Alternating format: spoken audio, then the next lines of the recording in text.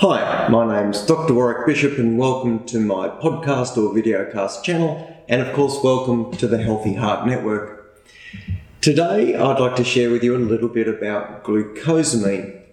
You may have heard of glucosamine, you may actually take it. Glucosamine has often been recommended for patients with arthritic problems to help with cartilage, to help with joints, to really provide some support for people with arthritis and painful joints. There has been a bit of work to suggest it's probably beneficial as a supplement, and certainly because I've got a bit of a bad neck, at times I've taken glucosamine myself. Well, just recently, a group of researchers in the United Kingdom looked at pooled data on a number of glucosamine trials, I think about 15 odd trials from memory. And what they wanted to do was see if there was any link between using glucosamine and cardiovascular event.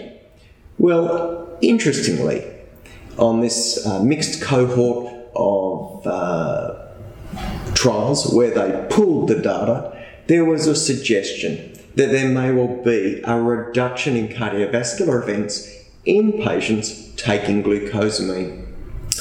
Well, you'd have to sort of think, is that true? Is it real? Why would it happen? So here's the thoughts. Glucosamine probably has a role in anti-inflammatory effects. Well, we know that there's some inflammation within the process of plaque formation. We've suspected that for many years. There have been a number of different trials. We've looked at methotrexate, which is an anti-arthritic sort of drug, a disease modifier in plaque. Didn't really have much of an effect, but in the last year or so, a large trial called the CANTOS trial, which looked at a very specific inflammatory modulator using a special agent called canakinumab, which was directed at one of the inflammatory agents, demonstrated significant reduction in cardiovascular events in the group taking the anti-inflammatory agent. This was really the first major trial that confirmed for us, with outcome data demonstrating a benefit, that inflammation clearly has a role in plaque formation and in coronary events. So I think we all accept that the premise that inflammation is important is there. There's more ongoing trials right at the moment, and there are agents such as colchicine being considered. Colchicine is often used for gout. We've used it for years for gout, for gouty tophi, painful, swollen, crystal gout. The hope with colchicine is that it treats crystal cholesterol and reduces inflammation in the same way. We're waiting on that data to come through. Well, back to glucosamine. Although this data is tantalising and interesting, it's really only speculative at this stage. There's certainly a suggestion it may be beneficial.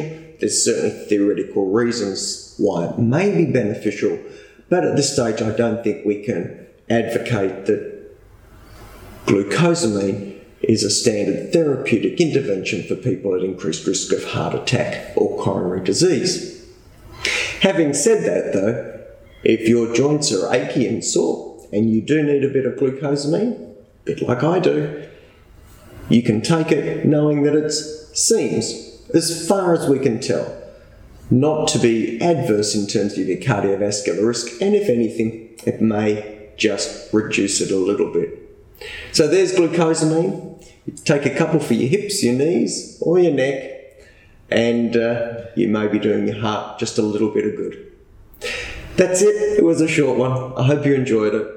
As always, if you've got any queries or questions, please let us know. And if you've got any ideas for a topic you'd like covered in this series, please also let us know. Until next time, of course, I wish you the very best health. Take care and bye for now.